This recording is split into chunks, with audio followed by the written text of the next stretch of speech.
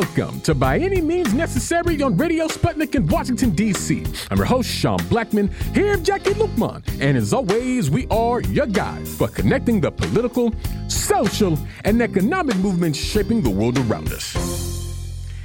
And today we're having an on-the-ground update inside the war in Ukraine, also having an update on the struggle to save the African cemetery in Maryland. And it's Tuesday, which means we're having our weekly segment Tech for the People. And as always, at 3:20 p.m. Eastern Standard Time, we'll be taking your calls. But to kick things off today, we are very happy to be joined by Sputnik News journalist and correspondent Wyatt Reed. Wyatt, thanks so much for joining us. Thanks so much for having me, Sean. Happy to be here as always. Absolutely. And Wyatt, unfortunately, the U.S.-NATO proxy war in Ukraine is escalating and becoming more dangerous, both for the parties involved and for the world. Most recently, we saw the bombing of the Kerch Bridge to Crimea, something that Russian President Vladimir Putin called a terrorist act that he says is carried out by Ukrainian special services. And in retaliation of this, Russia has carried out a wave of attacks in reportedly at least 14 regions in Ukraine, spanning from Lviv to the west to Kharkiv in the east. And Wyatt, you're there based in Ukraine, covering things on the ground, and you've actually seen some of this violence up close in a certain way. So I was hoping you could break down just what has happened here and how you see the conflict sort of unfolding from this point. Absolutely. Well, to start off with, I would clarify that although some people may see the area that I am in as being Ukraine, that certainly does not seem to be the attitude by the authorities in Kiev, given the fact that on Saturday I was nearly struck by an artillery strike on my hotel that landed about 100 meters directly in front of me. I watched a massive fireball erupt in front of me that went at least 3 stories high. Glass rained down all around me. The earth shook pretty tremendously. It was an extremely scary moment, not something I would ever want to repeat. But in some sense, I as I understood later, even before I made it back to the hotel, I kind of had to take about 90 seconds or so to make sure that we weren't going to be struck again. To get into my hotel, I had to run directly towards the scene of the strike.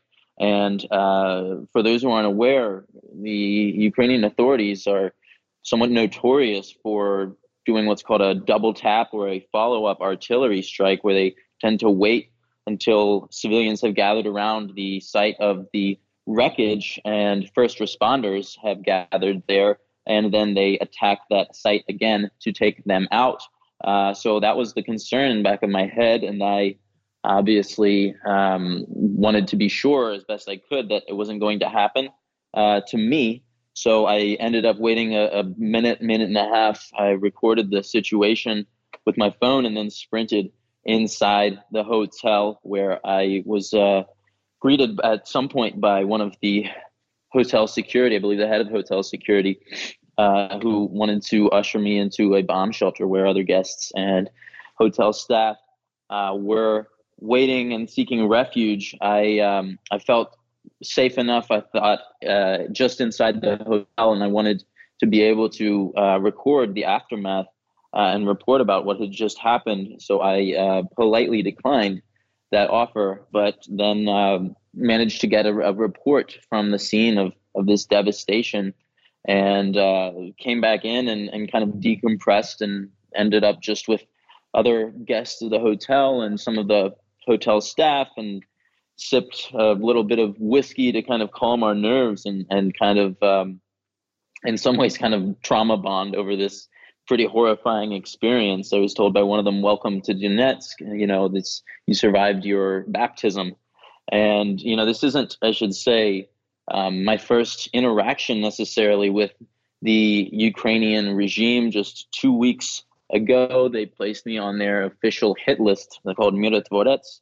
And that was kind of my first interaction. But this was certainly my first physical interaction with the Kiev regime, and I feel very blessed to have survived it.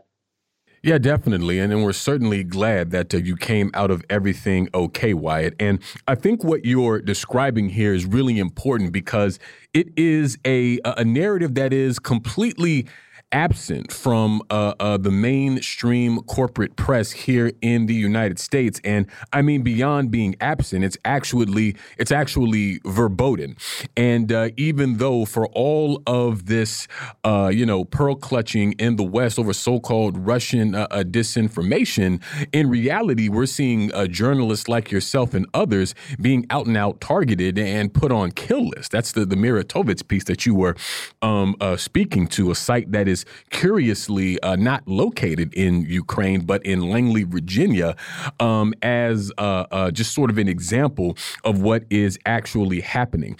And, from that, Wyatt, how do you situate this incident into, sort of these other unfolding dynamics in the war in Ukraine? Because, I mentioned the issue of the bombing of the Crimea bridge and the subsequent Russian attacks in Ukraine. But even that followed the referendum in 4 regions in Ukraine that all voted to actually join and become a part of Russia. And the response from the Ukrainian government of Volodymyr Zelensky was to basically officially declare that there could be no peace negotiations with the Russian government as long as Vladimir Putin was at its head.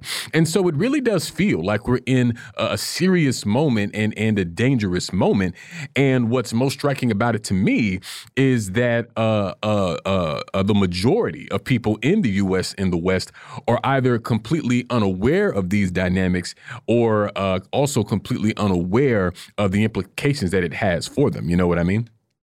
Well, absolutely. As you said, reporting the facts on the ground, if they could be perceived as sympathetic to Russia or somehow detracting from the narrative coming from the Ukrainian regime, is verboten. And even beyond that, in some senses, I wasn't going to say that the attacks on Donetsk are entirely ignored, because sometimes Western papers do report on them. They just report on them with the implication that Russia is the one bombing Donetsk. Russia is somehow the one bombing the people who have been begging it for support for over 8 years.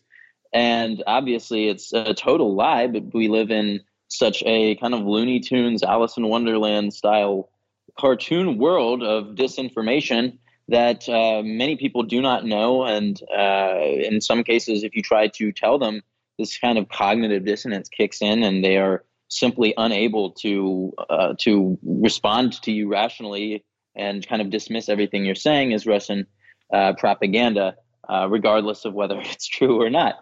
And I would say that this is kind of part of the reason that I came here, by the way, that the fact of the matter is that there is no one that really wants to cover this aside from a number of journalists. There are plenty of Russian journalists here, but in terms of Western journalists, I could count them on one hand. It's a great shame because if the mainstream media journalists did come here, they would, I think, almost be compelled to report the truth for once.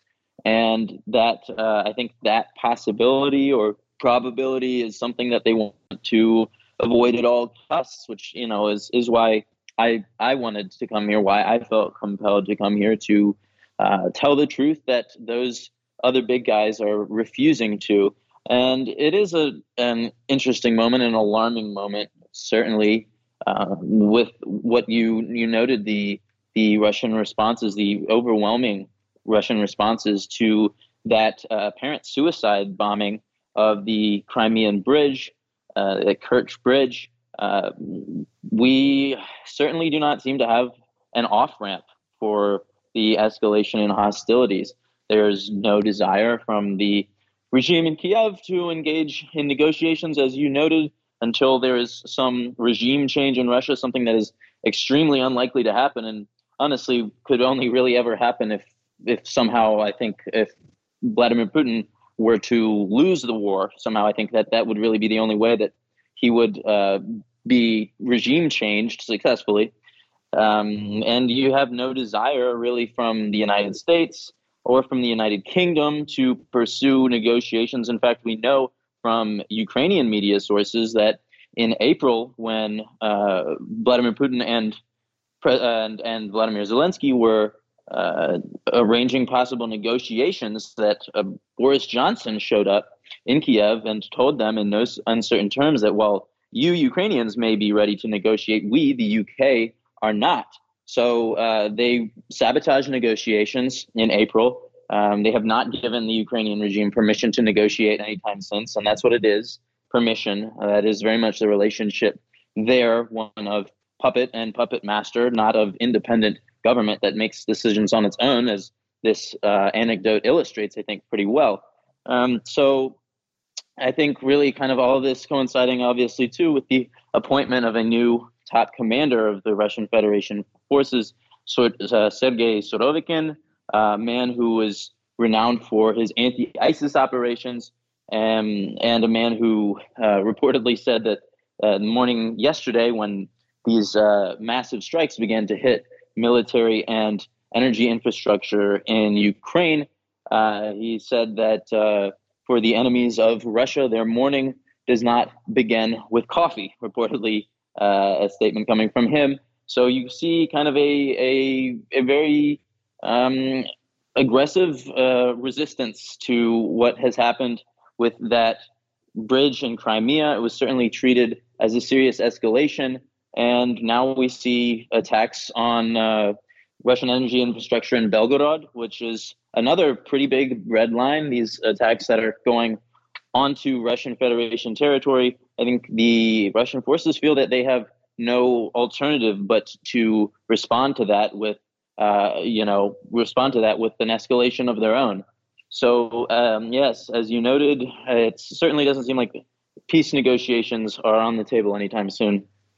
Yeah, and I want to reiterate something that you just mentioned, Wyatt, because again, it's something that is lost and really has been kept, is perhaps a better way to describe it, from the people of the U.S. and the West. Number one, the fact that it was the U.S. and NATO that instigated and facilitated this invasion to begin with, after constantly denying and rejecting Russia's security concerns. Russia has its red lines like anybody, but Washington seemed to take the attitude that Russia is not allowed to have red lines, on top of the fact, as you noted, that the U.S. and the U.K. Very purposefully and intentionally intervened to scuttle peace negotiations between the Russian and Ukrainian governments. So what that means is that what we're seeing right now did not have to happen, and only is really happening because of the facilitation and instigation of U.S. and Western imperialism. But yet, what we hear in the U.S. and the West from the governments and the corporate media outlets is it's this complete like funhouse mirror reflection of reality that the American people are being told is to their benefit, but in truth is actually just pushing us ever closer to out and out nuclear war here here on this earth. And that's just on the one end. And it's also happening on another end, vis-a-vis the U.S. saber rattling with China through its ongoing orientation towards Taiwan and the violation of the one China policy. And so to me, it's clear who's sort of the real culprit here in what we're seeing, not only in terms of Russia and Ukraine, but also in terms of a lot of different dynamics on the world stage. And so I think the sooner that the people of the U.S. and the West become aware of this, the sooner that we can organize to actually stop it. Because, I mean, absent a real peace movement and absent a real organized anti-imperialist movement, why it's hard to see how humanity can be pulled back from the brink of oblivion. Totally. And I mean, to be honest, I don't have a whole lot of faith that the solution for this conflict will come from the United States. I think really, if anything, the main possibility at this point is that the people of Europe have to kind of stand up and say enough is enough. We're not going to be led around by the nose by the United States anymore. That's clearly been the kind of relationship that the United States has had with, for example, Germany. And I should back up and say that the United States, we in the U.S. are we are not very interdependent with Russia.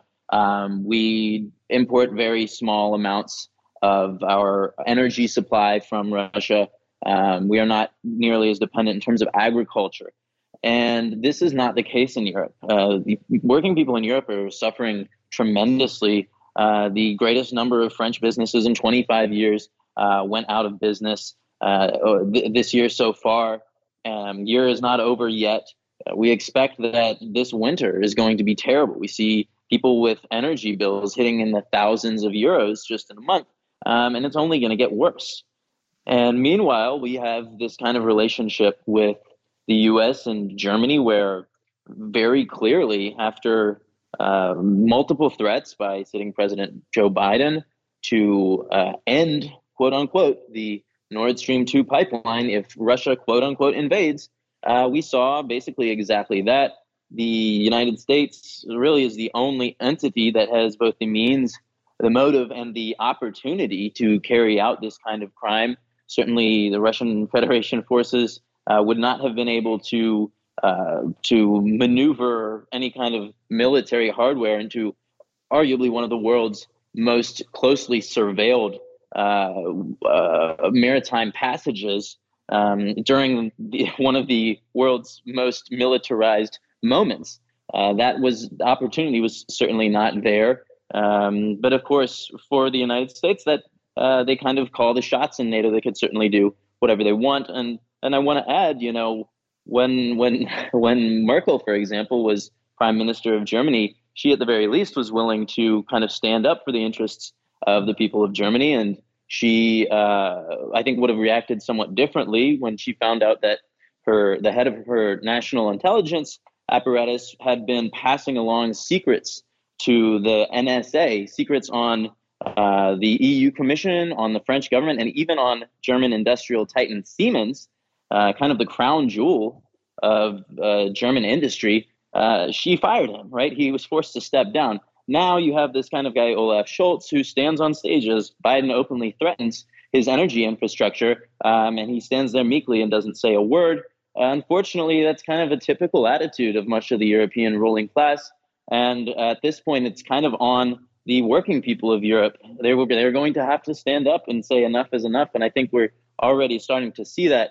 I don't have a whole lot of faith that this will happen necessarily in the U.S. just because we're not as affected. And I think we are in some ways a little bit more brainwashed, as sad as that might sound.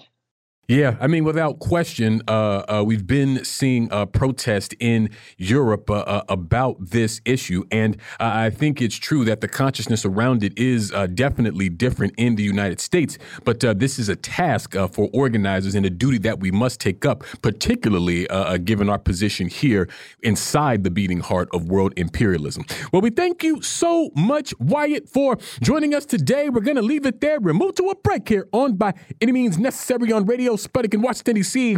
We'll be right back, so please stay with us. By any means necessary.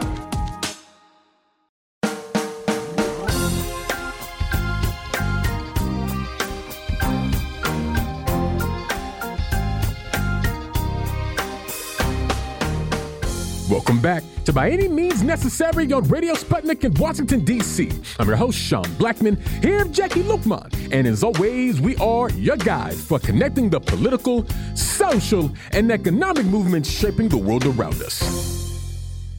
And today we are having an update on the movement to save the historic Moses Macedonia African Cemetery in Maryland. And we are very happy to be joined for this conversation by Dr. Marsha Coleman Adebayo, president of the Bethesda African Cemetery Coalition. Dr. Coleman Adebayo, thanks so much for joining us. Thank you so much for having me. Absolutely. And Dr. Coleman Adebayo, of course, we've been following closely the issue of the African cemetery there in Bethesda, Maryland, as it continues to be under threat by developers who literally want to build on top of the bodies of enslaved Africans. And recently, there was a hearing inside of Maryland's second highest court as it pertains to this issue. So I was hoping you could just give us the latest about what's happening with the struggle around the cemetery and how things are unfolding from there. Sure. Thank you. And thank you again for having me back on the show. Yeah, we continue to make history and we continue to make, noise and good trouble. And so you're right. On October 6th, we went to the Maryland Court of Special Appeals, which is the second highest court in Maryland, to defend Judge Carla Smith's ruling, which denied HOC, the Housing Opportunities Commission, the right to sell the bodies of our ancestors and the land in which they are buried to a white private investor and called Charger Ventures, which is a local Bethesda private investment corporation here. And I just wanted everyone to know this because this is super important. The Housing Opportunities Commission is a quasi-private institution or commission. It is the institution where poor people are supposed to go who need, or people, who need low-income housing. And instead of focusing their attention on providing housing to these people, they're spending hundreds of thousands of dollars fighting against a small community group, Bethesda African Cemetery, to stop the desecration of Moses Cemetery. They own a piece of Moses Cemetery called Parcel 177. Once they stole the land from the Black community, they essentially parceled up the land and gave it little numbers. And so, and they divided the land between themselves. And so the land that that is under examination by the court right now is called Parcel 177. But it's important for folks to know they're using your money to fight against the community. They're using taxpayer dollars. This is not coming out of the pockets of the commissioners. This is coming out of our pockets. So they're using our money to fight against us. And they're paying these lawyers extravagant amounts of money now to fight against the community. And so the issue before the court is a really simple one. It's very, very, very simple. And that is whether or not when developers want to, buy land containing bodies, and let's be honest, the only bodies that are being sold are either Native American bodies or they're Black bodies. Let's be real clear about that. So that when developers want to buy land that contains Black bodies, first they must inform the families that they're about to dig up their loved ones and take them to a landfill or take them to a laboratory to do God knows what, or whatever they're going to do with these bodies.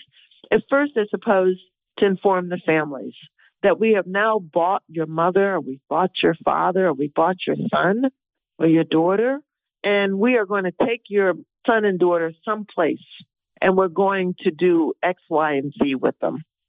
And they're supposed to contact the court and say, we need permission because we're about to dig up these Black bodies. And we need permission from the court to dig up these bodies and take them someplace. So HOC said, no, you can't do that. HOC said, once we sell the land, the owner gets to do whatever they want to do with these Black bodies. And the families and the courts have nothing to do with it, nothing to say about it. Once we sell the land, those bodies convey to the owner of the land. And then the owner is free to exercise their rights as the owner of those bodies to do whatever they want to do. Now, if this sounds strangely familiar, it is because between 1619 and 1865, that's what they were doing to live Black people. That's what they were saying, Marcia, Sean, John, you are my property and I can do whatever I want to do with you. I can force you to work from can't see in the morning to can't see at night. I can rape you. I can murder you. And there is nothing that the courts or your family can do about it. Well, now we have a corollary here. And it sounds unbelievable. And I know people just sort of open their mouths, but I would encourage everyone to read the latest article of Daily Beast, because the Daily Beast article nailed this issue harder than anyone else has nailed this issue right now, that this is about selling Black bodies in the 21st century. This is about selling bodies in the 21st century. This means that there is no limit to capital at this point, that capital can buy any and everything, and that there is nothing that the families and the courts or society can do about it, because once you sell those bodies, they belong to the owner. It is an auction of Black bodies. That's what's going on. That is what is before the courts, and that is what we have to stop. Yeah, and Dr. Coleman Adebayo, what you're laying out is precisely what makes the African cemetery struggle there in Maryland so rich and important, because it shows on the one hand the direct connection, this inextricable link between capitalism and white supremacy, and also it is situated within a broader history of slavery and dehumanization, which of course was happening all across this country, and indeed there in Bethesda, which once upon a time was a thriving Black community. And so for these developers to want to build on top of this gravesite really is just continuing the dehumanization and the brutality and just the complete inhumanity waged against the African people in that part of Maryland as part and parcel as the oppression that we've faced in this country for centuries. This is about genocide. Let's be really clear about this. This is about genocide. It has been. Genocide is, I keep saying that genocide should be a verb and not a noun. I mean, because it is a process. It is an ongoing process. And one of the ways that you dehumanize people is by destroying the very roots of those people. Which look, the Nazis used to desecrate Jewish graves. Why did the Nazis take time out of their busy schedules to desecrate Jewish graves? Because it was a form of erasing the Jewish people, erasing them from their roots, erasing them from their history, erasing them from humanity. That is what's happening here in Bethesda, Maryland. And every single politician in Maryland and Montgomery County, they all know about this. They all know about it. But how many did you see in Annapolis the other day? You didn't see anyone, not a single Maryland politician showed up in Annapolis to say, we will fight you tooth and nail to stop the sale of our relatives, our ancestors, our mothers. We will not allow this. They dare not open their mouths because developers have bought them lock and stock and barrel completely. And so, we even have one politician, who took money from these developers, and when I called him to say, give it back. Give the money back. This is blood money. Give it back. He said, no, I can't do that because, my development team raised the money and that sets a bad precedent. I mean, we do not have one moral voice coming out of elected officials to say we cannot repeat the Dred Scott decision because, quite frankly, that is what is really being decided here is Dred Scott. I mean, remember Dred Scott was an African who was taken to, I think it was to Ohio and didn't want to go back into barbarism, to European barbarism in the South. And he went to court And instead of the court offering him an avenue of freedom, the county court, what did they say that black people, well, they didn't call us black in those days, Negroes or Africans, had no rights that a white man was bound to respect? What is the difference between that decision in 1857 and what we are considering right now in Annapolis, Maryland? That black people, you don't even control your own bodies. And if you don't control your own bodies and you don't control that of your parents and your children and anyone else, then you have no rights. You have no rights. And that's what's at stake right now in Annapolis, Maryland. Yeah, and Doctor, I was hoping you could say more about some of these bought-off politicians in this issue, because I know here in D.C., which is not that far from where you all are over in Bethesda, Maryland, without question, the mayor and other officials are, in cahoots and quite close with a lot of these wealthy developers. And in this way, this is what makes the process of gentrification and displacement possible. And who is displaced and priced out of the city? It's the city's working class, which in the case of D.C. is largely black. And so, now we're sort of raising, I think, also the issue of class and race as well, as we see officials in the pockets of these same people that want to carry this thing through. And so I was hoping you could sort of break down what that dynamic has looked like within this struggle to save the cemetery. Look, white supremacy capitalism has, which is the way I define the economic system here, as white supremacy capitalism. It hasn't changed. I mean, remember, white supremacy capitalism obviously was built on the bodies of black people. And the fundamental structure of that form of capitalism, has not changed structurally since we were brought here to lay the foundation for this very interesting form of capitalism in this country. But it's mutated. It has mutated over it's one of these viruses, quite frankly, that has this incredible ability to mutate depending upon material conditions that are presented. And so now we actually have black politicians who have a vested interest in the continuation of this kind of barbaric system built on capital, in this case, on black bodies. And so in Montgomery County, we do not have one black politician, one white politician. I mean, they'll call me and they'll hum on the phone about how horrible it is that what's going on at Moses. But will they open their mouths in public and say anything? Absolutely not, because they know that their ability to raise money, their ability to navigate the system within the democratic, infrastructure here would be compromised if they truly confront the issues of if they truly confront developers and the developer industrial complex here in Bethesda, Maryland. So they dare not open their mouths. And one of I think the challenges we have is to maybe put forth some candidates who are committed to the people and not to capital. In some of these elections, even if it's just to put that idea on the stage, as Noam Chomsky talks about, people versus profit. We need to put that on out there so that people understand exactly the choices that are being made. So you have the class distinction, certainly. Although I think in the River Road community, the class distinctions were blurred because of the white supremacy.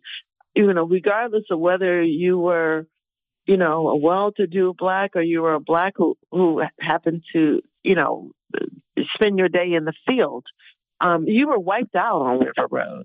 You were totally wiped out. This is a scene of a crime here. Bethesda, Maryland is a scene of a crime. People have to be real clear about this. This was a scene of genocide here. For 400 years, for at least 350 years, Africans were being murdered right on River Road. And I keep thinking that, we should have some signage here. This was a scene of a crime. This there's a lot of blood under the soil here in Bethesda. And it's one of the reasons why the politicians and the people in power don't want to discuss this, because it interferes with, their public relations, outlook of Bethesda being the most prosperous and richest community, one of the most prosperous and richest communities in the world. But it's also one of the bloodiest communities in the world. And that's what they're trying to hide. And I think one of the points that comes out of our latest book is the fact that the people, to a large extent, a large percentage of the people who were murdered on what they call plantations, we call them death camps, on River Road were children. They were children. And those children were abused in ways that we can't even talk about on the radio. And when they died, their bodies were tossed into a mass grave right off of River Road.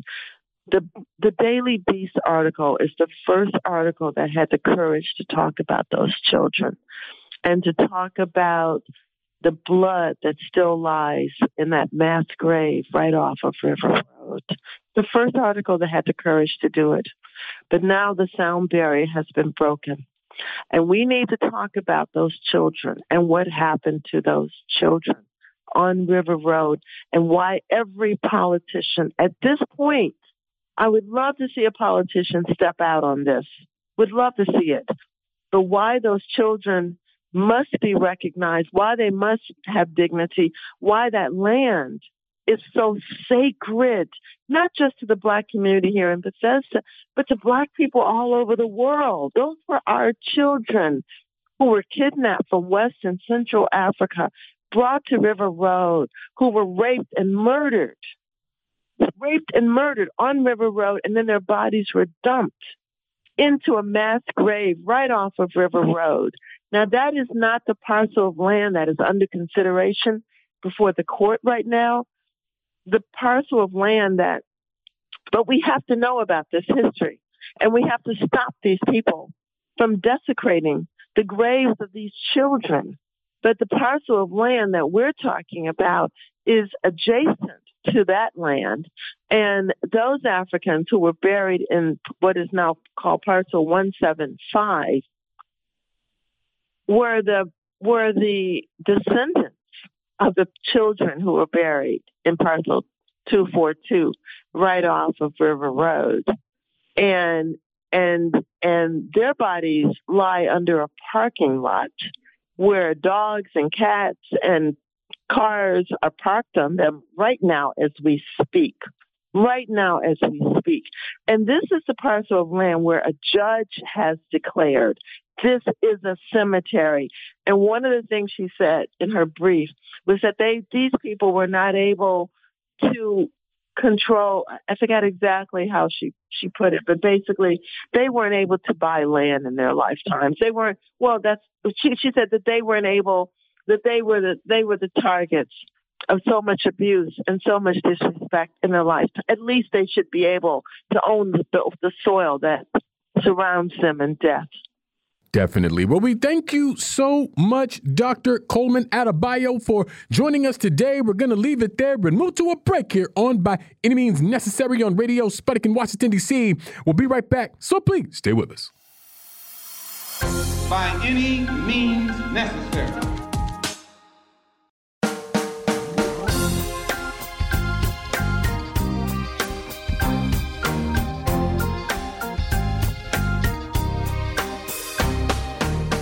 Welcome back to By Any Means Necessary on Radio Sputnik in Washington, D.C. I'm your host, Sean Blackman, here with Jackie Lukman. And as always, we are your guides for connecting the political, social, and economic movements shaping the world around us. And it's Tuesday, which means we're having our weekly segment, Tech for the People, where we're joined by technologist Chris Garaffa, co-host of the Covert Action Bulletin podcast. Chris, thanks so much for joining us. Oh, thank you for having me. Great to be back. Absolutely. And Chris, I wanted to kick things off today by talking about the relationship between tech and geopolitics, as we've recently seen some concern from CIA Director William Burns that China is defeating America in a kind of tech war, and how the issue of tech itself seems to have become a field for geopolitical conflict. And I was hoping you could help break down just why that is, and what should we understand about these dynamics? Yeah, certainly. I want to, point people to a really fantastic article by Jeremy Kuzmarov, who's actually the managing editor of Covert Action magazine, where he talks about, the CIA director William Burns and, Burns' perspective on what China is doing to the U.S. in the so-called tech war, which is winning. The U.S. obviously has been, engaged in this new Cold War against China. Under Trump, it was trade wars, but there has been a lot of effort to remove Chinese tech from the U.S. as well as from the hands of European allies. We've seen that the State Department, the U.S. government, and other entities in the U.S. government have been recommending that U.S. companies and agencies, as well as European allies, don't use 5G technologies, for example, from Huawei. And instead rely on U.S. or, friendlier Western European companies. The problem there is China is well ahead of the U.S. in stuff like 5G, in the Internet of Things. And that's because they have, placed such a significant value on growing the Chinese economy and growing the internal, investment in technology in order to be able to be competitive on the world stage, as, they have every right to do.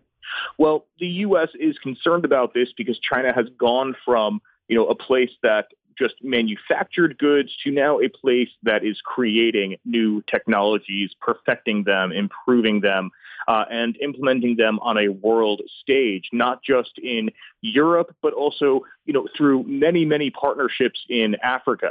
So this has got the U.S. government very, very concerned. The CIA director, William Burns, former FBI director Chris Wray has famously said that China's systems are insecure and that we cannot trust them in the U.S. And they have never shown any proof of that. The only reason that they are so-called insecure is that they come from China, which the U.S. government does not trust and constantly works to undermine. I just want to point this out, too, because I think this is a really important thing that has never been discussed, is that Marco Rubio of Florida has actually said Huawei performs technological imperialism by selling its products to other countries, I guess. It's not really clear what technological imperialism is, but really the hubris of, anyone in the United States to accuse China of imperialism of any kind is just outrageous. Yeah, that's a fact. And speaking of imperialism, that raises another aspect of this that I think is worth noting, Chris, and that Jeremy Kuzmarov points out in his piece on Covert Action Bulletin that you were messaging. We know that historically, when we talk about the United States and its relationship to China and Chinese people, both in China and those who migrate to the United States, there's a particular kind of sort of anti-Chinese, racist xenophobia that we see come out all the way up, I think, into the highest levels of government. And it also comes out in policy. And so how do we see that show up as it pertains to the technological element, if you will, of Washington's new Cold War with Beijing? Yeah, sure. Jeremy points out this sort of reverse brain drain that's occurring. It used to be the case that many Chinese students would come to the U.S. or, Chinese scientists would come to the U.S. for jobs, for study, for job, to, stay here, maybe not go back for a while. And that is changing. And in part, not just because of the, accelerated level of work that is being done at Chinese companies and universities, but also because of the anti-Chinese racism that is happening in the United States. I mean, there have been many Chinese scientists who have been investigated, arrested, harassed, just because they have affiliations with a Chinese university not even the Chinese government itself necessarily, but a Chinese, university or company. And it's actually people have been arrested, and investigated under those suspicions. I think it's really, unfortunate because what we should have, ideally, we should have a world where scientists and inventors and engineers and everyone collaborate, right? Where, any country in the world is able to work with another country to collaborate on technology, and those geographical national boundaries become less significant. But that is not what the U.S. is letting happen because it's so afraid of the supremacy that China has shown itself to be capable of due to its centralized planning in its economy. Yeah, and that's important to note that socialism in China is directly responsible for what we're seeing on this front.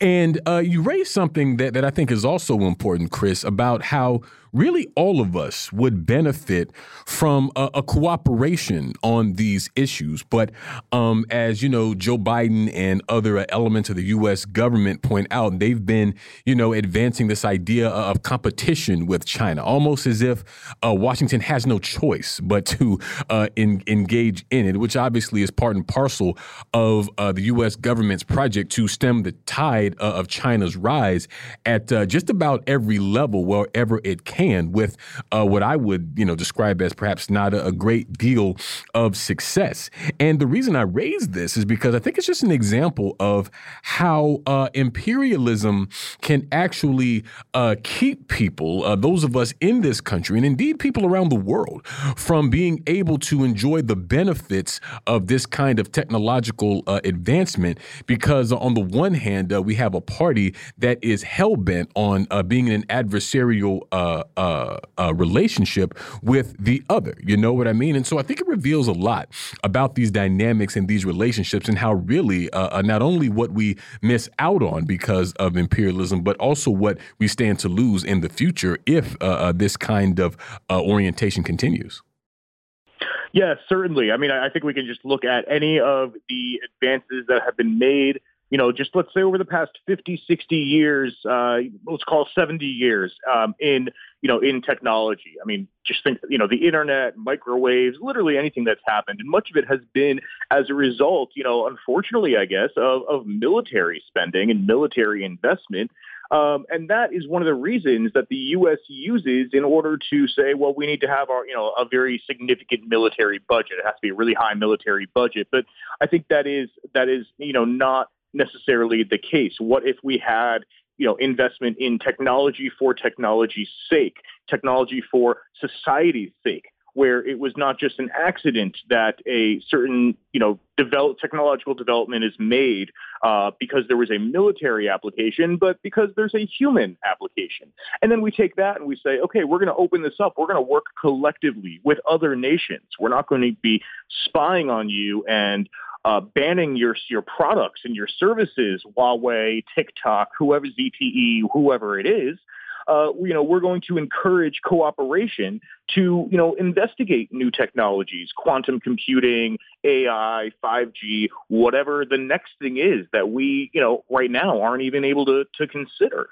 That would be such an amazing thing. And forget that, even take that into the medical sphere, Sean, where China had its own vaccines very quickly for COVID-19. What if the global sphere had been able to work together on these vaccines and it wasn't based on, these geopolitical rivalries that are happening, and that, for the very large part, the U.S. is responsible for fanning the flames of these conflicts. So I think when we're looking at the way the CIA, the FBI, the State Department, really the entire U.S. state are looking at China and certainly other countries who are developing technology, developing medicine, developing systems of education, what we should be doing is considering why is it that they're being viewed as a threat? Are they really our enemies? The truth is no, they are not. Yeah, definitely. Technology for the sake of humanity, I think, is an important concept to advance here. And switching gears a little bit, Chris, I also want to touch on this issue about a new law in the European Union that would force iPhones to adopt a particular kind of charging apparatus. Tell us what's going on here.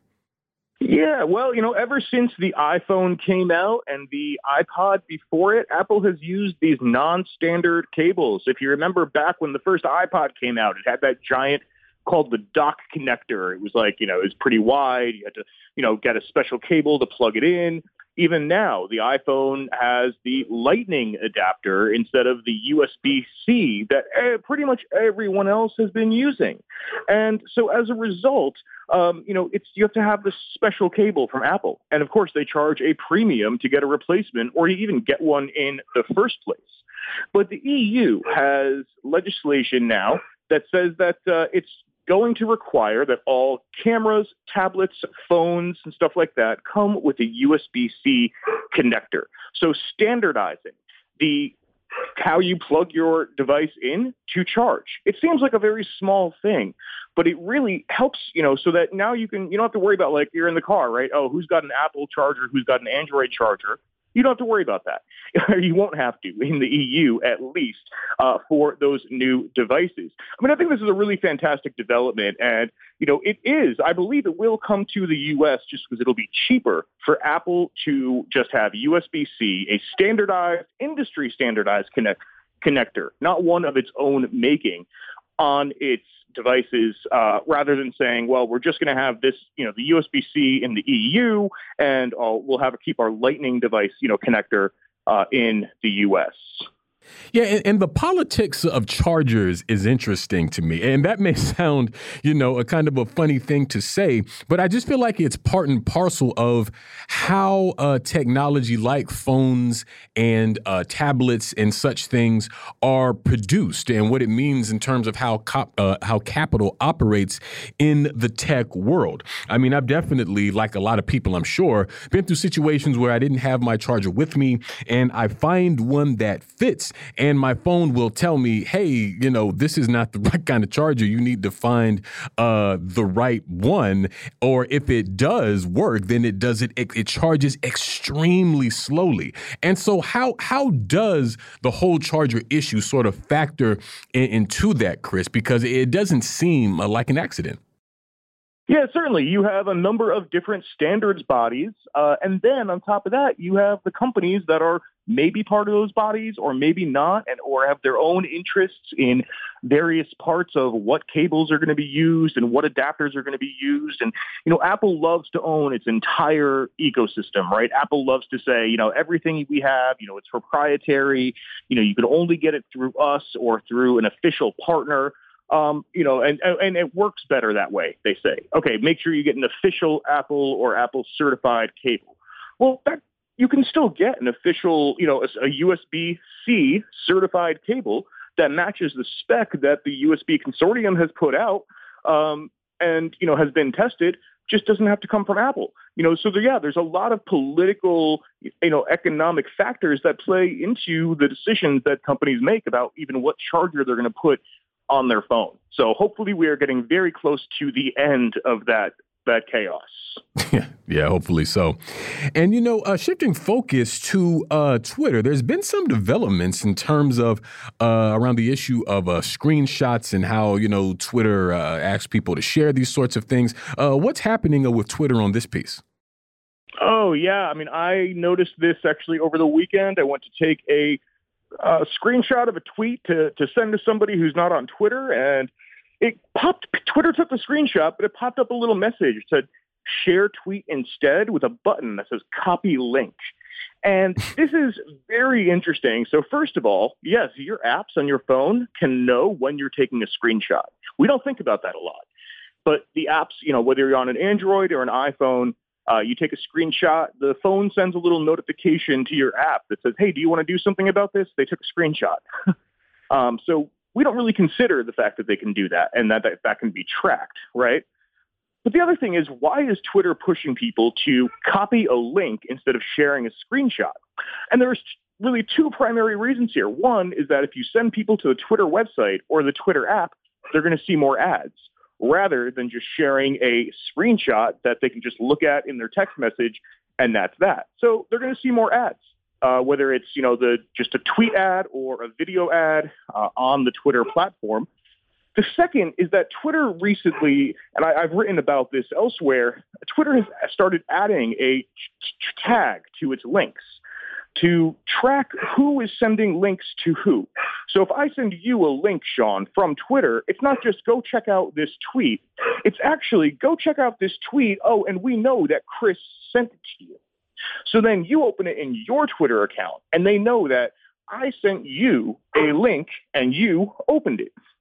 So that's the other thing, is that they want to start building up networks, right? They want to start having a sense not just of who's interacting with who on Twitter, but who's interacting with who off Twitter and sending links to each other. So who do you know that maybe Twitter, doesn't already have that association or affiliation recorded? So that's a very interesting thing that they want to do. And reading networks can allow them to then have a sense of, okay, I send Sean, links to tweets a lot. We don't really interact on Twitter so much, let's say, but maybe Sean's interested in the same things I'm interested in. So let's show, similar ads to both of them. That's really what that part comes down to. Yeah, and that's deep. And I think it sort of reveals how ultimately these tech companies, even though we can use these platforms for free, like Facebook, Twitter, and Instagram, that we should remember that we are, in fact, the product, and our involvement in that is a big part of their bottom line. And so for Twitter to take that step to try to ensure that they can get just that little bit more of engagement, get that little bit more of data so that they can get that, those ads like you're talking about, I think just says a lot about their whole model. But we thank you so much, as always, Chris, for joining us today. We're going to leave it there and move to a break here on By Any Means Necessary on Radio Sputnik in Washington, D.C. We'll be right back, so please stay with us. By any means necessary.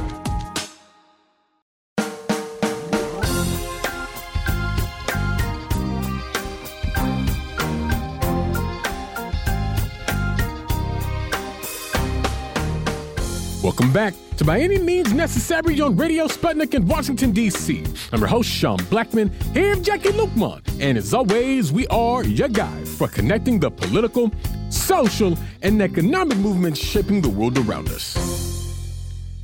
Oh, yes, we're here. We're back. Top of the hour. It is Tuesday, October 11th, 2022. And, of course, in 20 minutes, you'll be able to give us a call here By Any Means Necessary to give us your thoughts, ideas, questions, or concerns about anything you've heard on the show today, anything at all relevant happening on this earth. We want to hear from you.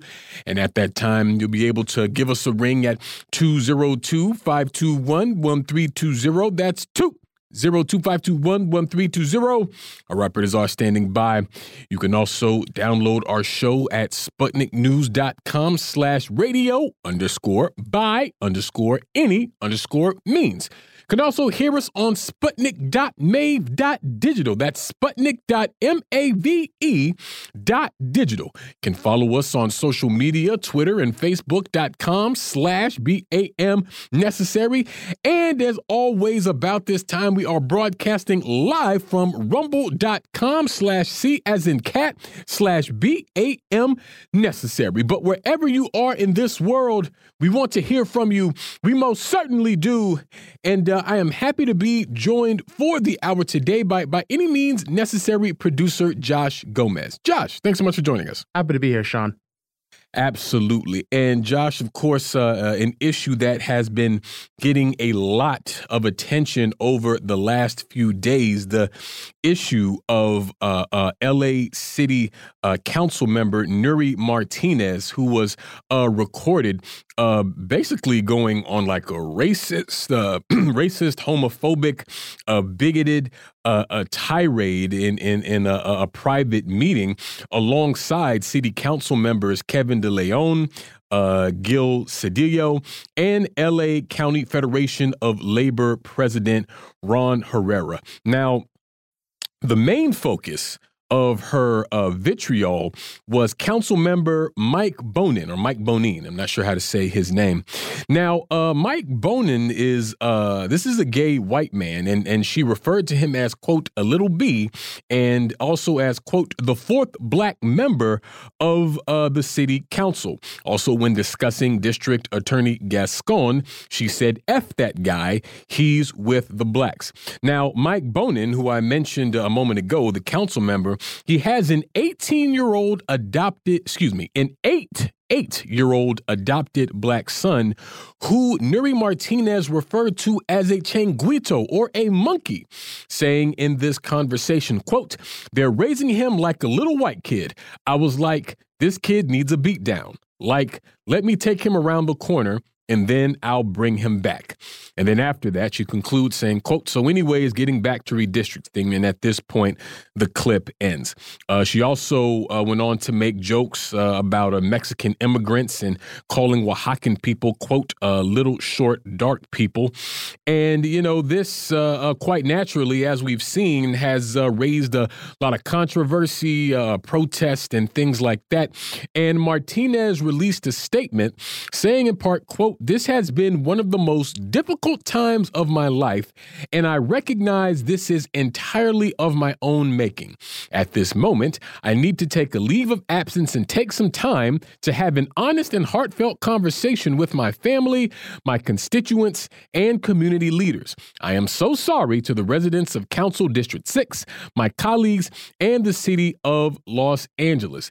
Now, previously, Nuri Martinez was the council president, so she stepped down as president, I believe, yesterday, but ridiculously, it's still on the council.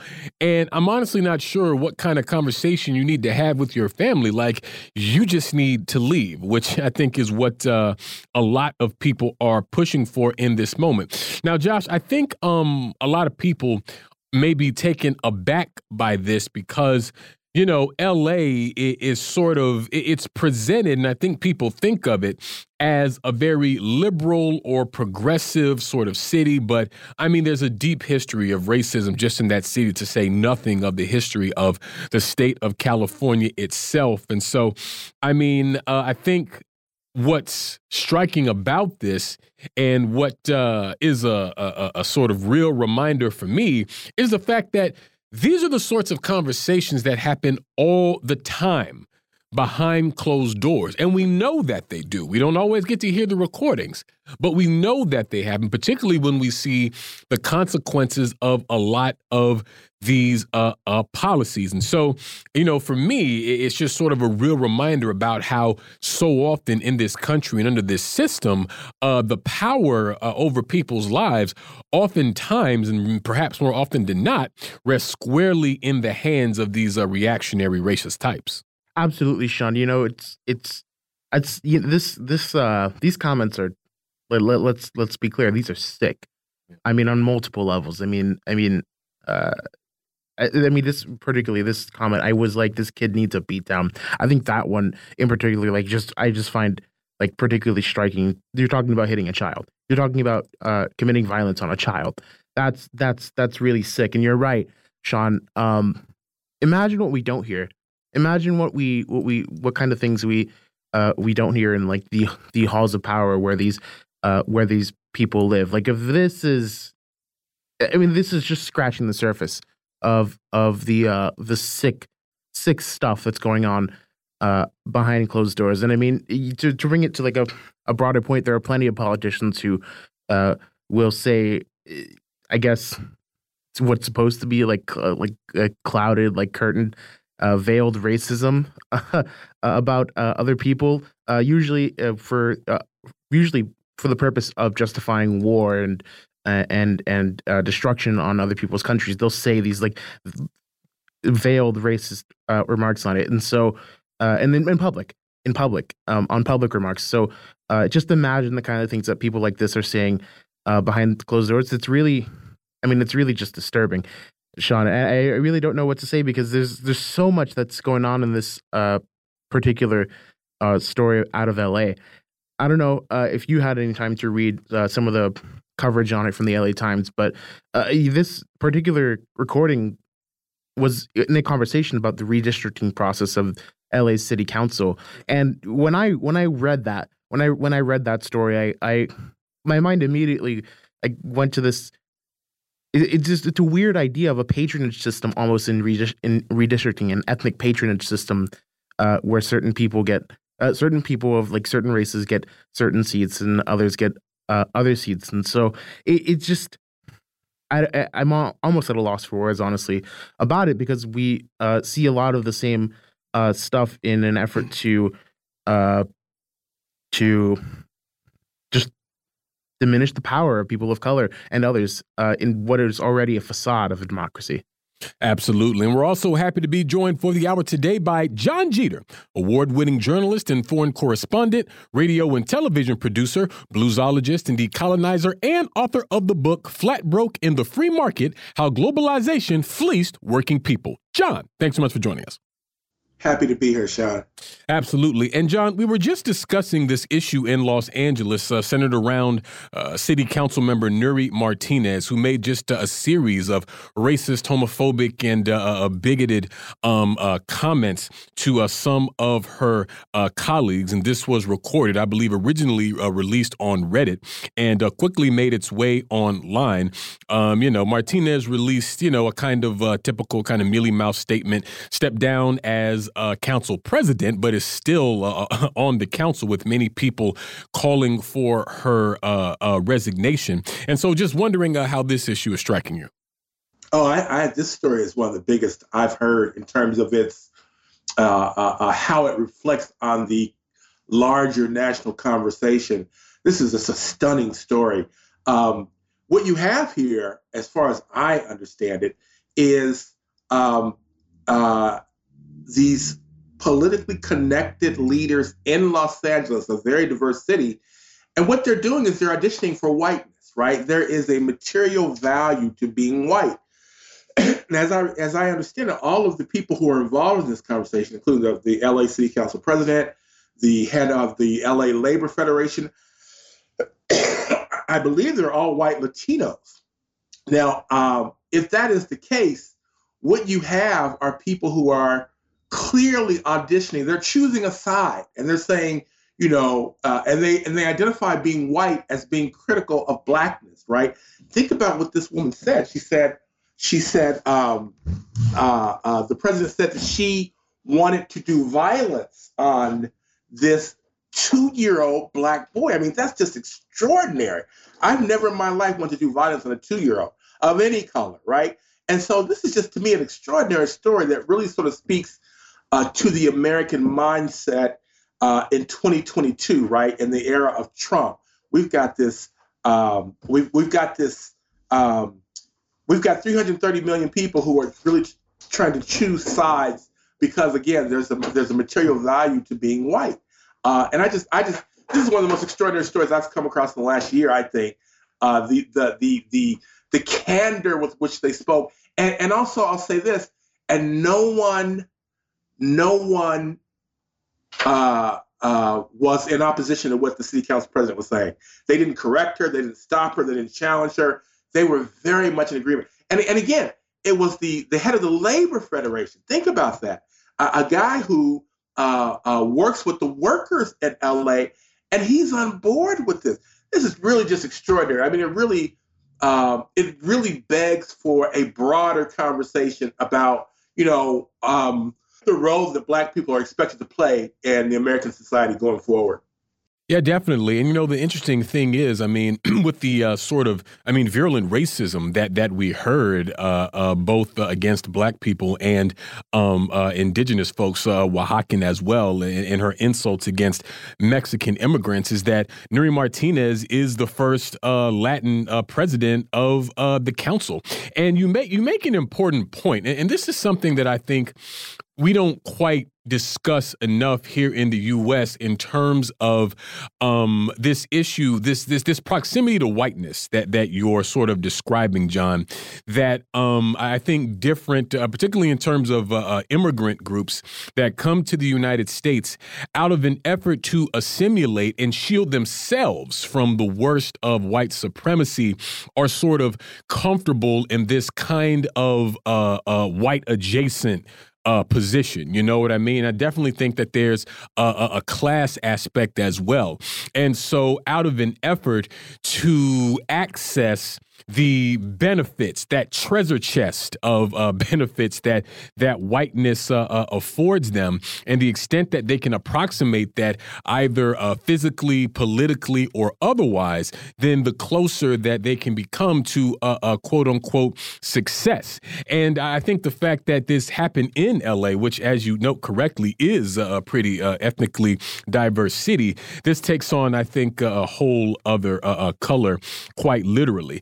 And the thing of it is, I was noting earlier the deep history of racism of the city of Los Angeles, and certainly the state of California itself. I mean, when we talk about LA, we're talking about a city, that grapples with this history of, genocide of indigenous people, colonialism, Jim Crow, apartheid, all these sorts of things. And there's also been resistance to that, I want to point out. I mean, the Zoot Suit riots of 1943, the Watts riots, the Watts Rebellion, I should say, of 1965, the 1992 LA Rebellion, going all the way back to 1785 with the Toypurina Rebellion, which was led by an indigenous Keys woman, if I'm saying that correctly. Also, in terms of this racist history of LA, we should never forget that the LA Police Department in its modern incarnation, this infamous, legitimately one of the most infamous police departments in the country, was built by a guy named William Parker, an arch racist. And the way that he built the modern LAPD was to purposefully recruit former Marines from the South who were experts in maintaining a violent racist power. And this is also the institution that pioneered the SWAT team as we knew it. And we know that not only is the SWAT team employed to terrorize Black and other poor and oppressed communities, it was also a tool of political repression against the Black Panthers. And so all of these different historical threads flowing through this city, and I feel like I should also say on that note that just a couple of years ago, in the summer of 2020, Garcetti, the mayor of LA, they brought in the National Guard to back up the LAPD and trying to suppress the George Floyd protests that were happening in the city.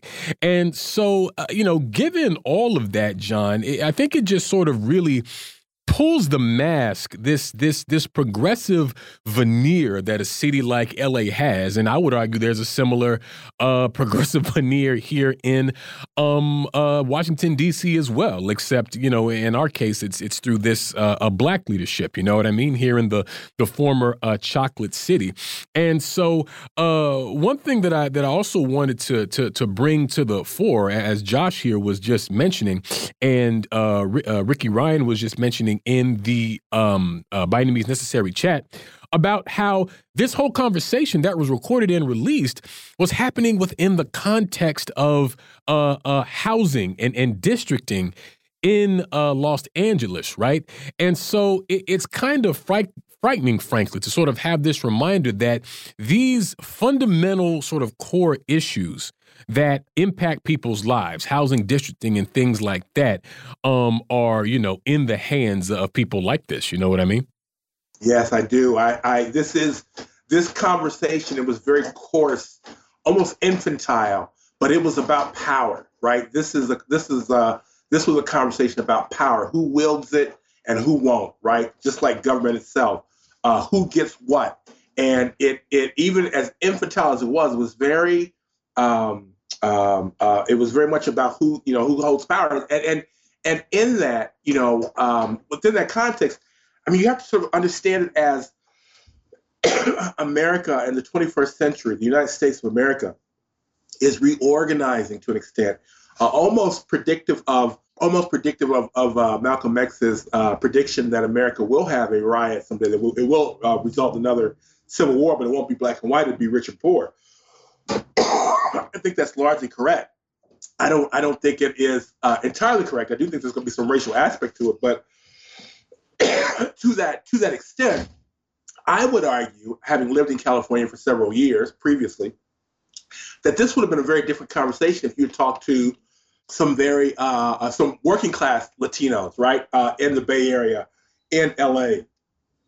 It would have been a very different conversation. Now, I don't mean to say that there aren't racist Latinos in the working class community in Los Angeles, but there is much more of a sense of nuance and understanding, and many Latinos who understand that their fate is wrapped up with that of Black people. And so, just as an example, in California, in the Bay Area, about 12 years ago, there was a construction site in the Black neighborhood in San Francisco, and there were Latino workers and there were Black workers.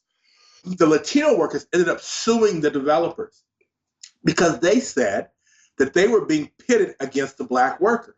And I believe they won. They might have settled out of court, but I believe they won. They said they were being invited to meetings and the Blacks weren't invited, and that there was a conscious effort to divide one construction worker from another based on race. And they said, I can't remember if this was actually in the lawsuit or if they just said it in interviews, but they said this was an attempt to recruit them to be white or white adjacent, to be sort of part of this conspiracy to undermine Black workers and Black political power. And so, this is a very different conversation, I think, when we talk to the working class Latino community. Again, I very much believe that Blacks are the most loathed in American society, but it is a much more nuanced conversation at the bottom of the economic stratosphere as it is at the top, as you see with the LA City Council president and Labor Federation president and other council members. Definitely. Well, we're going to move to our first break of the hour on that note here on By Any Means Necessary on Radio Sputnik in Washington, D.C. We'll be right back, so please stay with us. By any means necessary.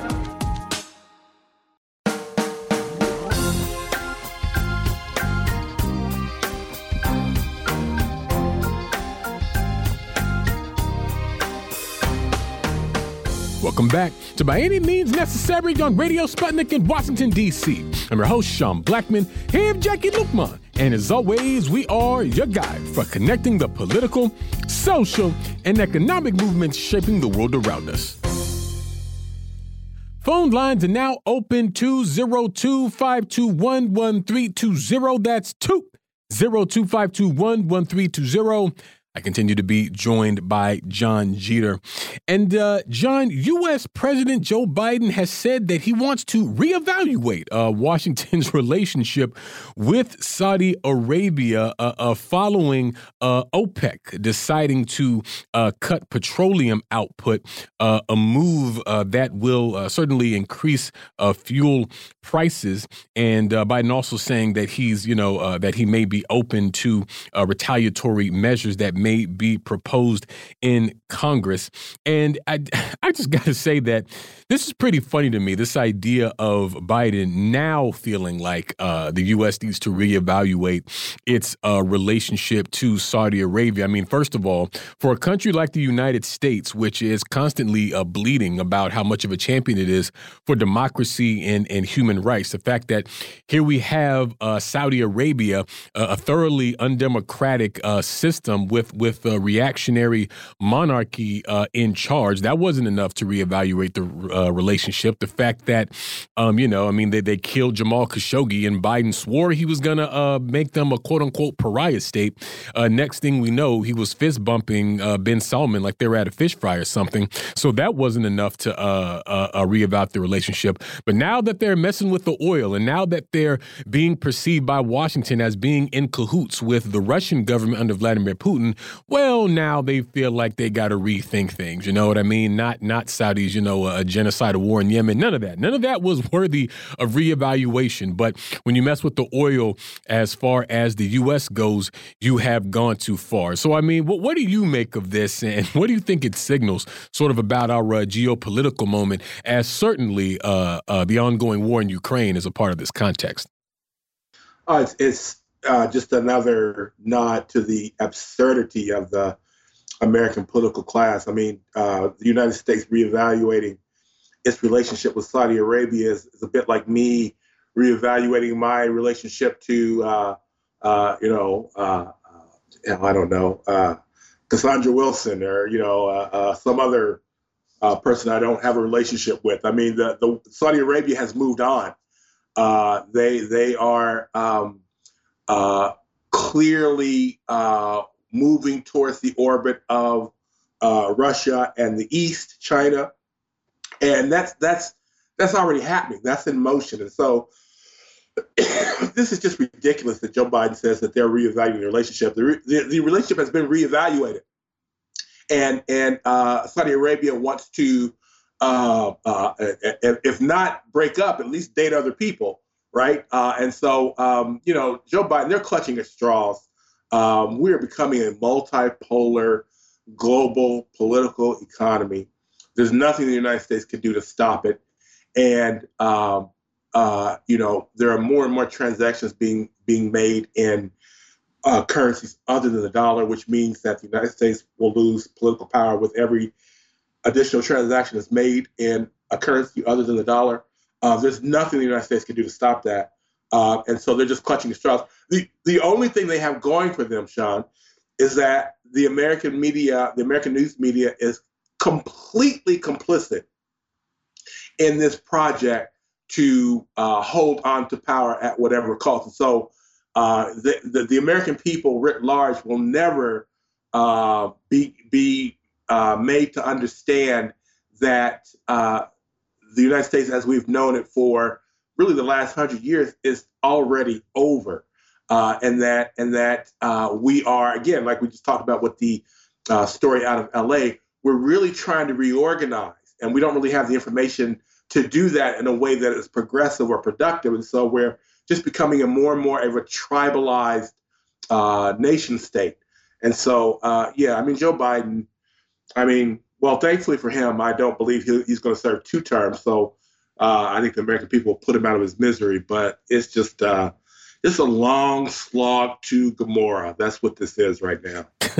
Yeah, and I believe Joe Biden's gonna turn 80 years old soon in November. I believe his birthday is November 20th, and it's and also I was thinking about, and I wanted your thoughts about this too, John.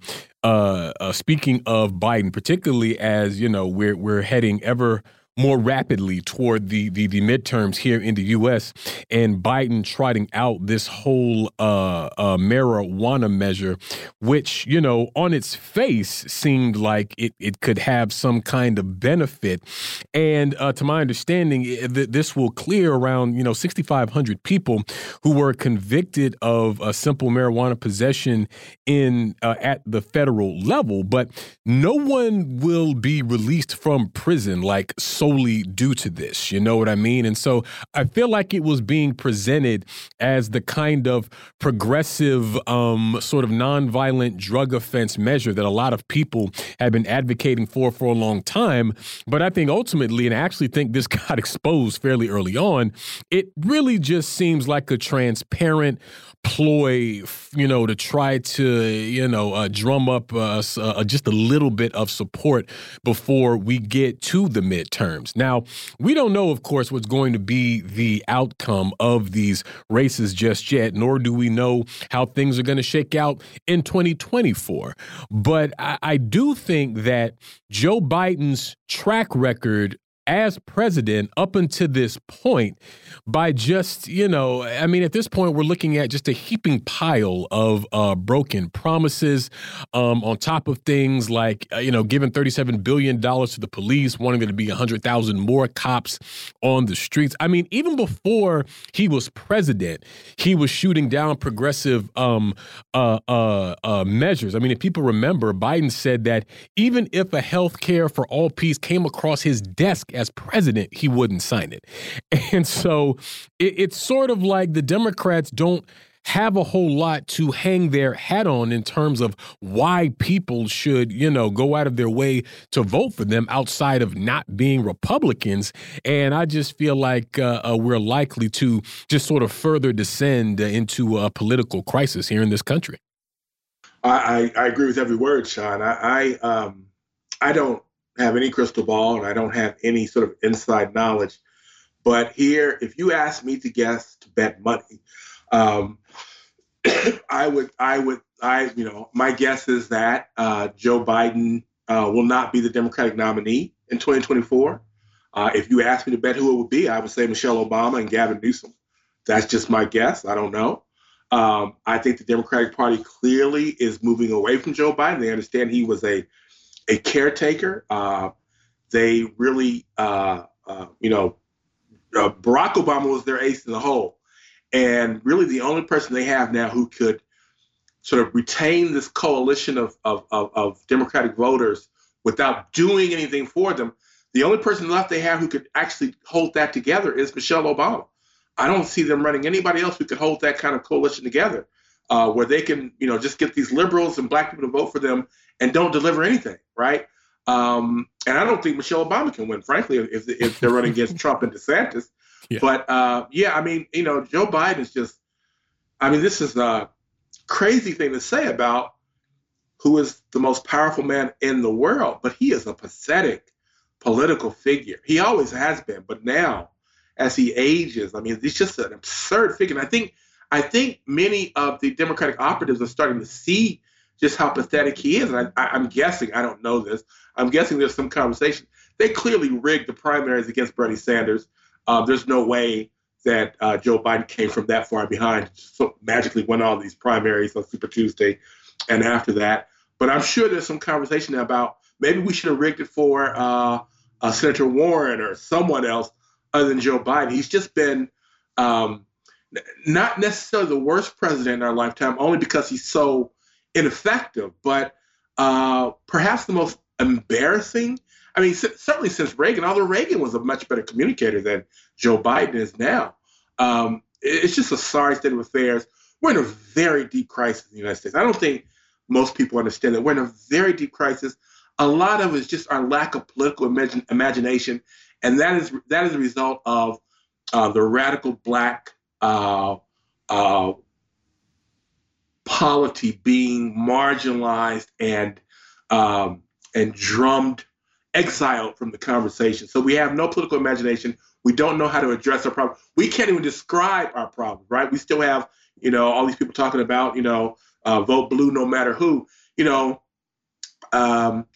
Senator Herschel Walker is a very real possibility, right? Think about that for just a second, right? And it's because the Democrats are that feckless. They are that unresponsive to their constituency, right? Warnock should be embarrassed to have a race this close with a moron like Herschel Walker. But this is the state of the Democrats. And I understand that Dr. Oz is closing the gap in Pennsylvania. This is, I can't make predictions, but the situation on the ground now in the United States looks very much like it did in Germany in 1932.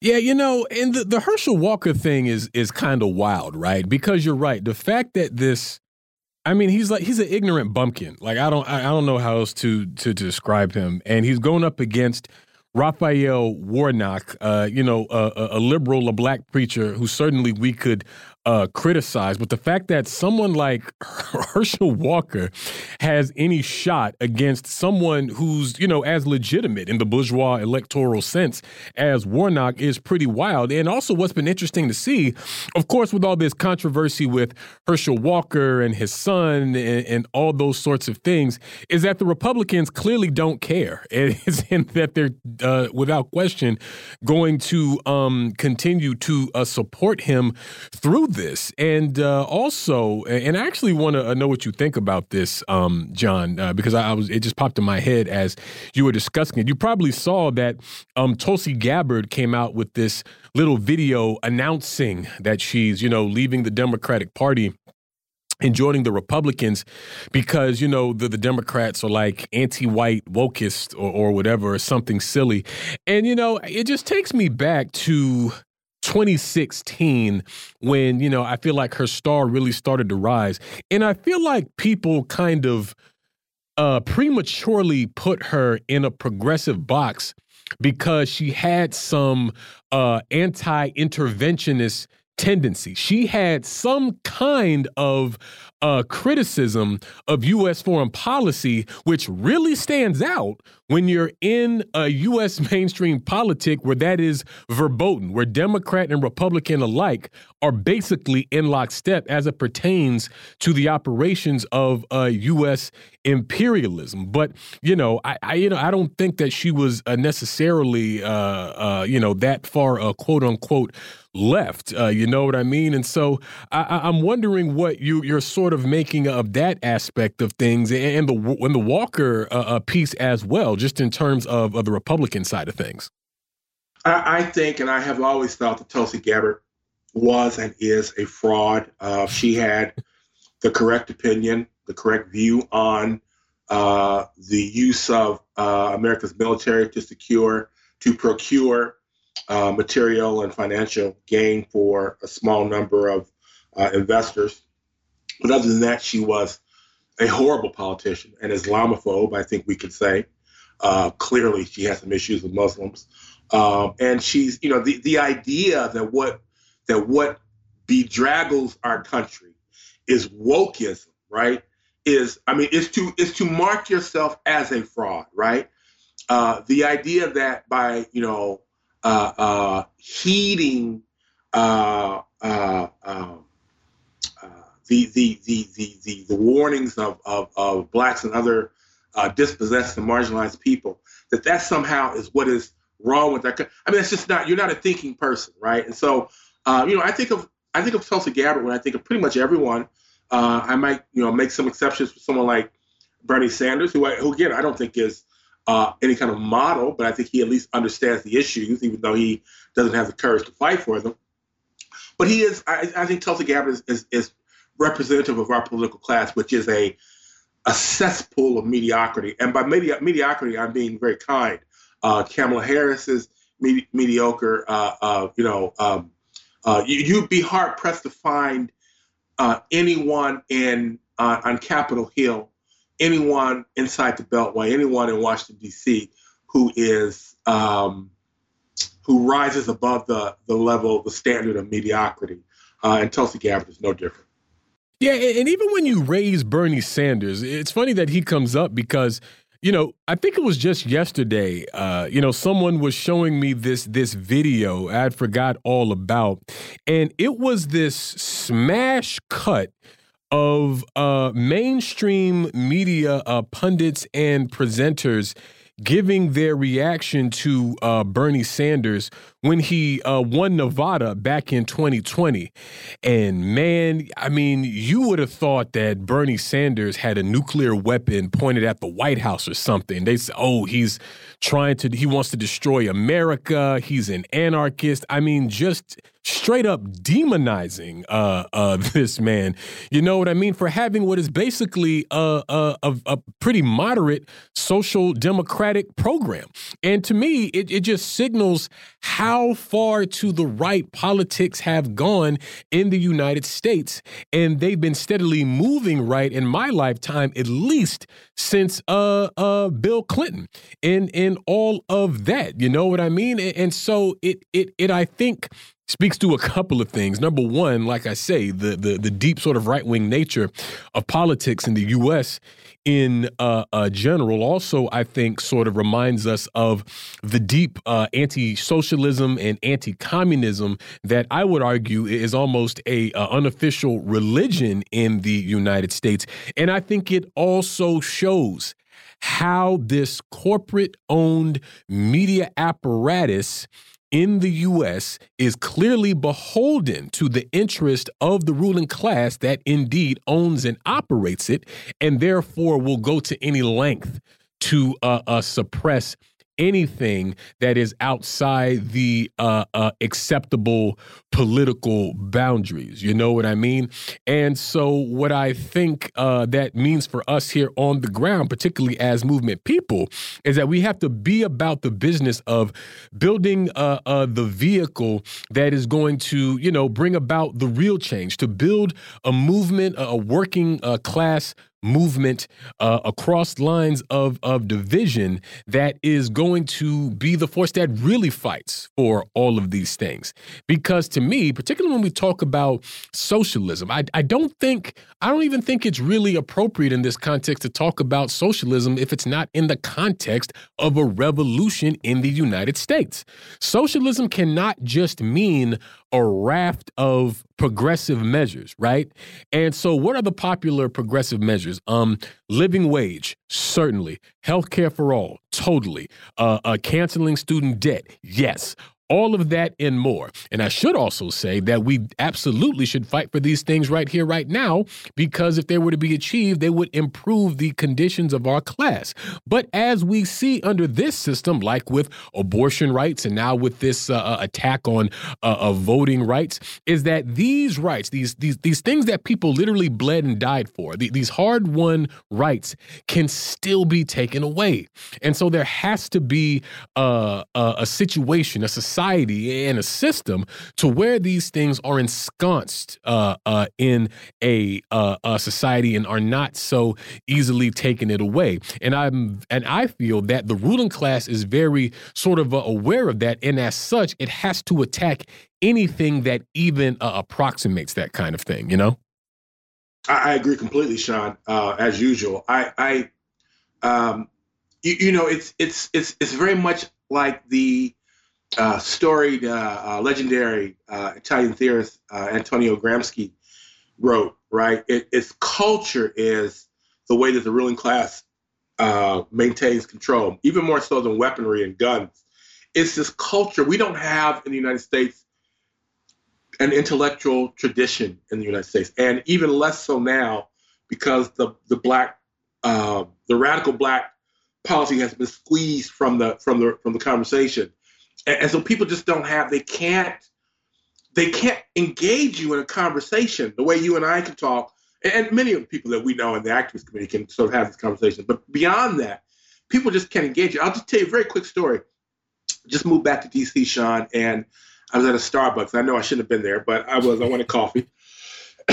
And these two young women, black women, young women, they were behind the counter, and you could tell that's something that's amazed me is that every Starbucks I've been to, been nothing but black women. I don't think I've seen a white person yet behind the counter. I went outside to drink my coffee, and these two women followed, and they're complaining, and they're just describing this sort of atrocious overwork, how they've been overworked almost atrociously, egregiously. And they're describing this in some detail. They're sitting right next to me. So finally I say, what do you guys think maybe you should organize like, the other Starbucks are doing? You see that happening across the nation. Maybe you should make a call and see how you can organize, right? This woman, young woman, right? She could have been my daughter. She looks at me with this fear in her. Well, no, it's a look of confusion and fear. She doesn't know what I mean by organize. She has no idea that there are other Starbucks that are organizing. And she's just defensive. She says, well, I don't really, I heard about that, but I don't know if that will work here. And she doesn't know what she doesn't know, and she doesn't want to admit that she doesn't know. Now, I've been 22, 23, which is what I guess she was, and there are plenty of things I didn't know. But in my defense, I was always willing to learn, right? Like if you don't know, the only way to sort of to compensate for that is by learning. And so this is, I think, what we've lost. We just don't have that kind of radical imagination anymore that will help people address their discontent, their dispossession. And even, you think these are young Black women. That was the heart of the labor movement in the 1940s and 50s when the Congress of Industrial Organizations was organizing the economy. That was the heart of the Black Power and Civil Rights movements. And now today we have these young women. I know this doesn't speak for every Black woman, young Black woman in the country, but they were workers and they didn't understand the means that were available to them to address their working conditions. And so, yeah, I mean, we're in really bad shape. I don't think people really understand the extent of it. It's this lack of the failure of international intellectual resources, right? We don't have these kind of intellectual resources to draw upon. And finally, I'll say this. And again, you say it's the media that's complicit. That's exactly right. I was watching CNN this morning, and it struck me, and I've thought this before, but I guess it's kind of reaffirmed it. They're not even doing any reporting anymore, right? Like I started as a reporter in 1987, basically, and the job was to interview someone, right, and then interview someone else, at least who thought differently or who might have a different perspective, and then write a story. They're not doing that anymore. They're interviewing the people who are in power, the establishment, the same old people over and over again, and they don't write a story. That's journalism today, right? It's not interrogation. It's not reporting. It's just they just basically scribble down what someone else tells them to write. So that's why what they're saying about Ukraine, if you go and listen to any alternative sources, the Duran is particularly good, Richard Medhurst is particularly good on YouTube, you will get a completely different narrative than what you'll get from CNN and MSNBC, right? If you listen to them, you understand, regardless of what you think, Vladimir Putin's speech about 2 weeks ago, where he basically broke ties with the West, is breathtaking, right? This is the Rubicon, right? Basically, the country with the second most nuclear weapons basically broke relationships with the West, right? So, and you'll learn too if you go to these alternate sources where they actually do report it, that Germany, the largest economy in Europe, is deindustrializing, right? They don't have enough gas because they've cut off the supply, or Russia's cut off the supply to Germany. They don't have enough gas, natural gas, to actually fuel production, right? They are still a manufacturing country, but they won't be much longer. This is devastating, right? But in the United States, we don't know these facts because the media won't give them to us. They won't give us the information we need to inform our own democracy. So, it's just sort of it's a perfect storm, and I just it's frightening to see. Definitely. We're going to go to another quick break on that note here on By Any Means Necessary on Radio Sputnik in Washington, D.C. We'll be right back, so please stay with us. By any means necessary.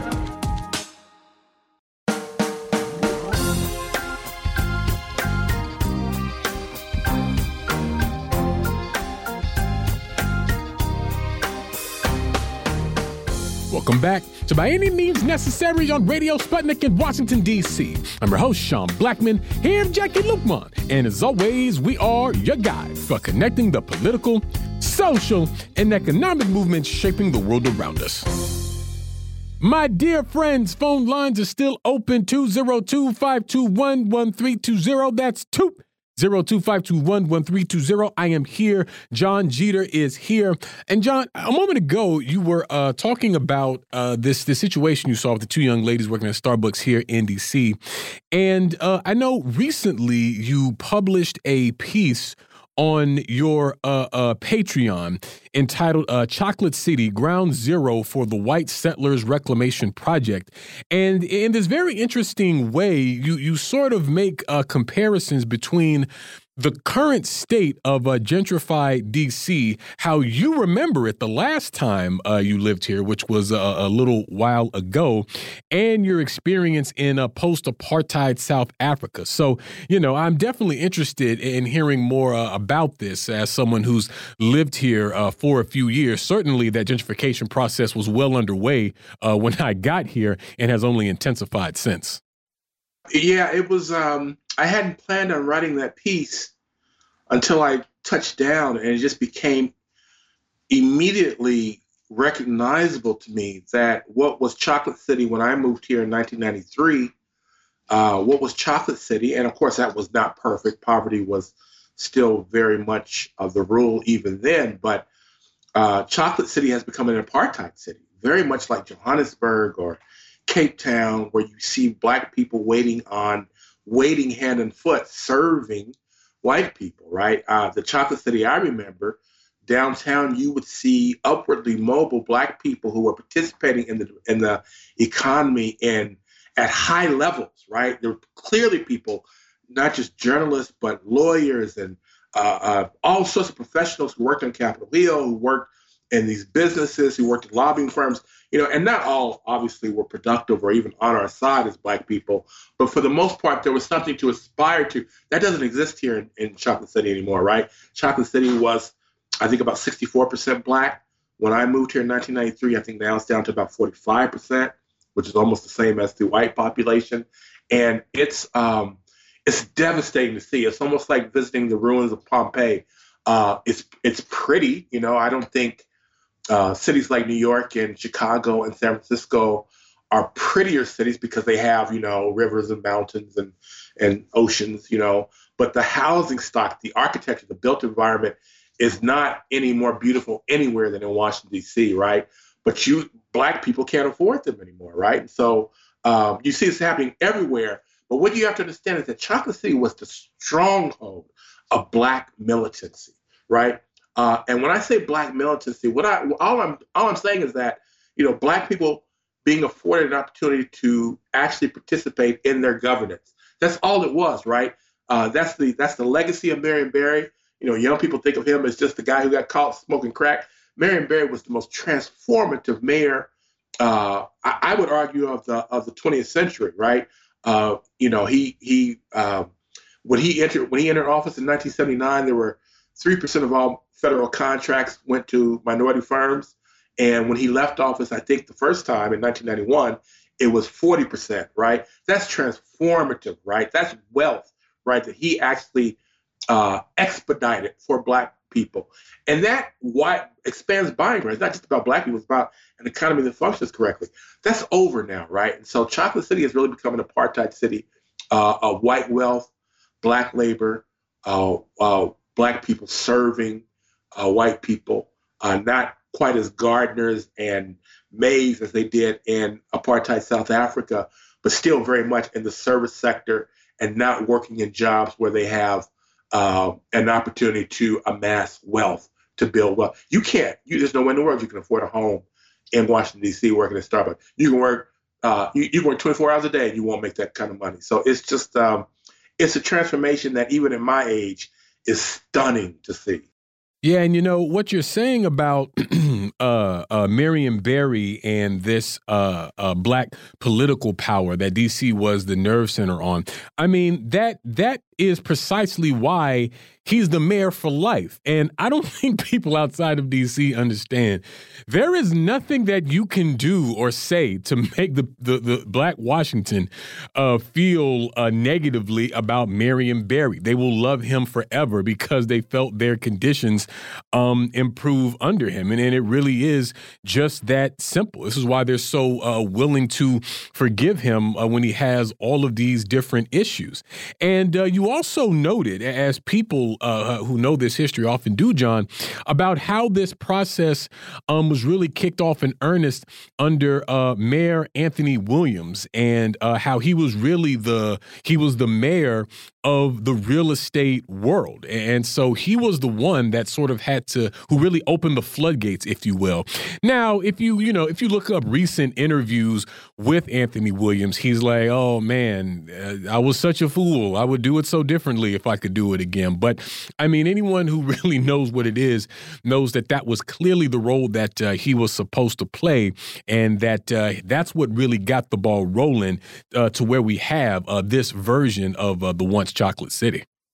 Yeah, I remember I think I was about to go to South Africa when Williams was elected. I remember thinking it was so curious that he said that we want to recruit childless couples to Washington, D.C. I just thought that's an odd construction. Number one, if they're childless, there's not any kind of generational pull. There's no children, and that you would recruit.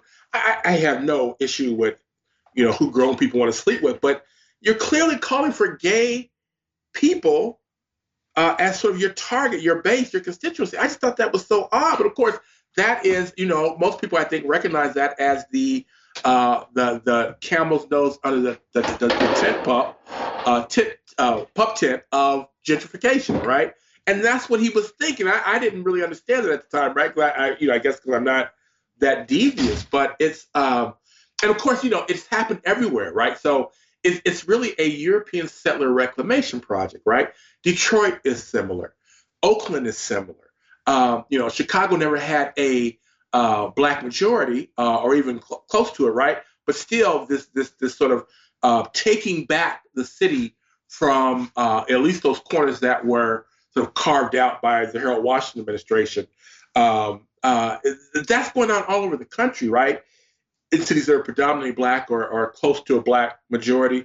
It's happened all over the country, but it's most stunning to see here in Washington, D.C., because, of course, as I said, this was the stronghold. And it reminds me of something else, too, Sean, which is that, when you can make an argument that the Black Power movement actually began, or maybe the Black Liberation movement, that's a better way to put it, that it actually began in 1931 with the Scottsboro Boys, right, when the communists were looking to sort of launch this worldwide movement for the workers, and they hooked up with blacks over the Scottsboro Boys case. The 9 young black men who were on a train got in a fight with some white boys and were arrested for raping these 2 young white women, sex workers, falsely arrested, charged, convicted.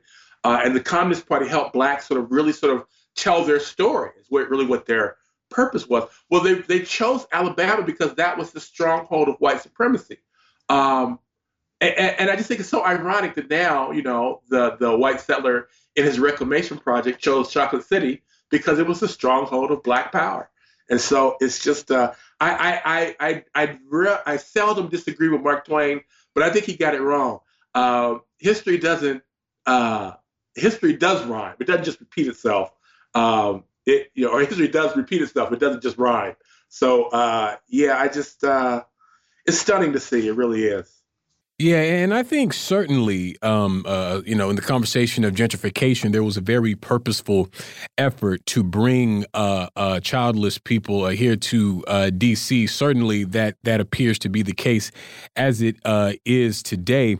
And even in terms of the LGBTQ community, if you look at some of the historic gay neighborhoods in D.C., like DuPont Circle, it's still a largely gay neighborhood, but you got to be rich to live there now. So it's, there was clearly sort of a deep class shift in D.C. And to this very day, as we speak, D.C.'s working class, D.C.'s poor class are black people. And these are, by and large, black families. As I'm sure you're aware, John, a part of sort of the landscape and culture of Black DC, for instance, are these, homes that people pass down from grandparents to child and things like that. And it's sort of a point of pride. But these are the people that are pushed out. And, as someone who's been involved with different housing struggles in DC, one of the main things you always hear is that these developers want to knock down buildings and build up these units that aren't fit for families. And so if you have one, well, then you're sort of forced to find housing elsewhere. And so these sort of interlocking issues of race, class, and power impacting Washington, D.C. and the country. Even in my little hometown in the Florida Panhandle, we're seeing housing prices skyrocket as the United States is becoming too expensive to live in. And so we're seeing the contradictions of this capitalist system and thus must organize to overthrow it. But we're going to leave it there for today here on By Any Means Necessary on Radio Sputnik in Washington, D.C. I want to thank John Jeter so much for joining us today. We'll be back tomorrow with all new episodes. So as always, we'll see you next time. Peace. By any means necessary.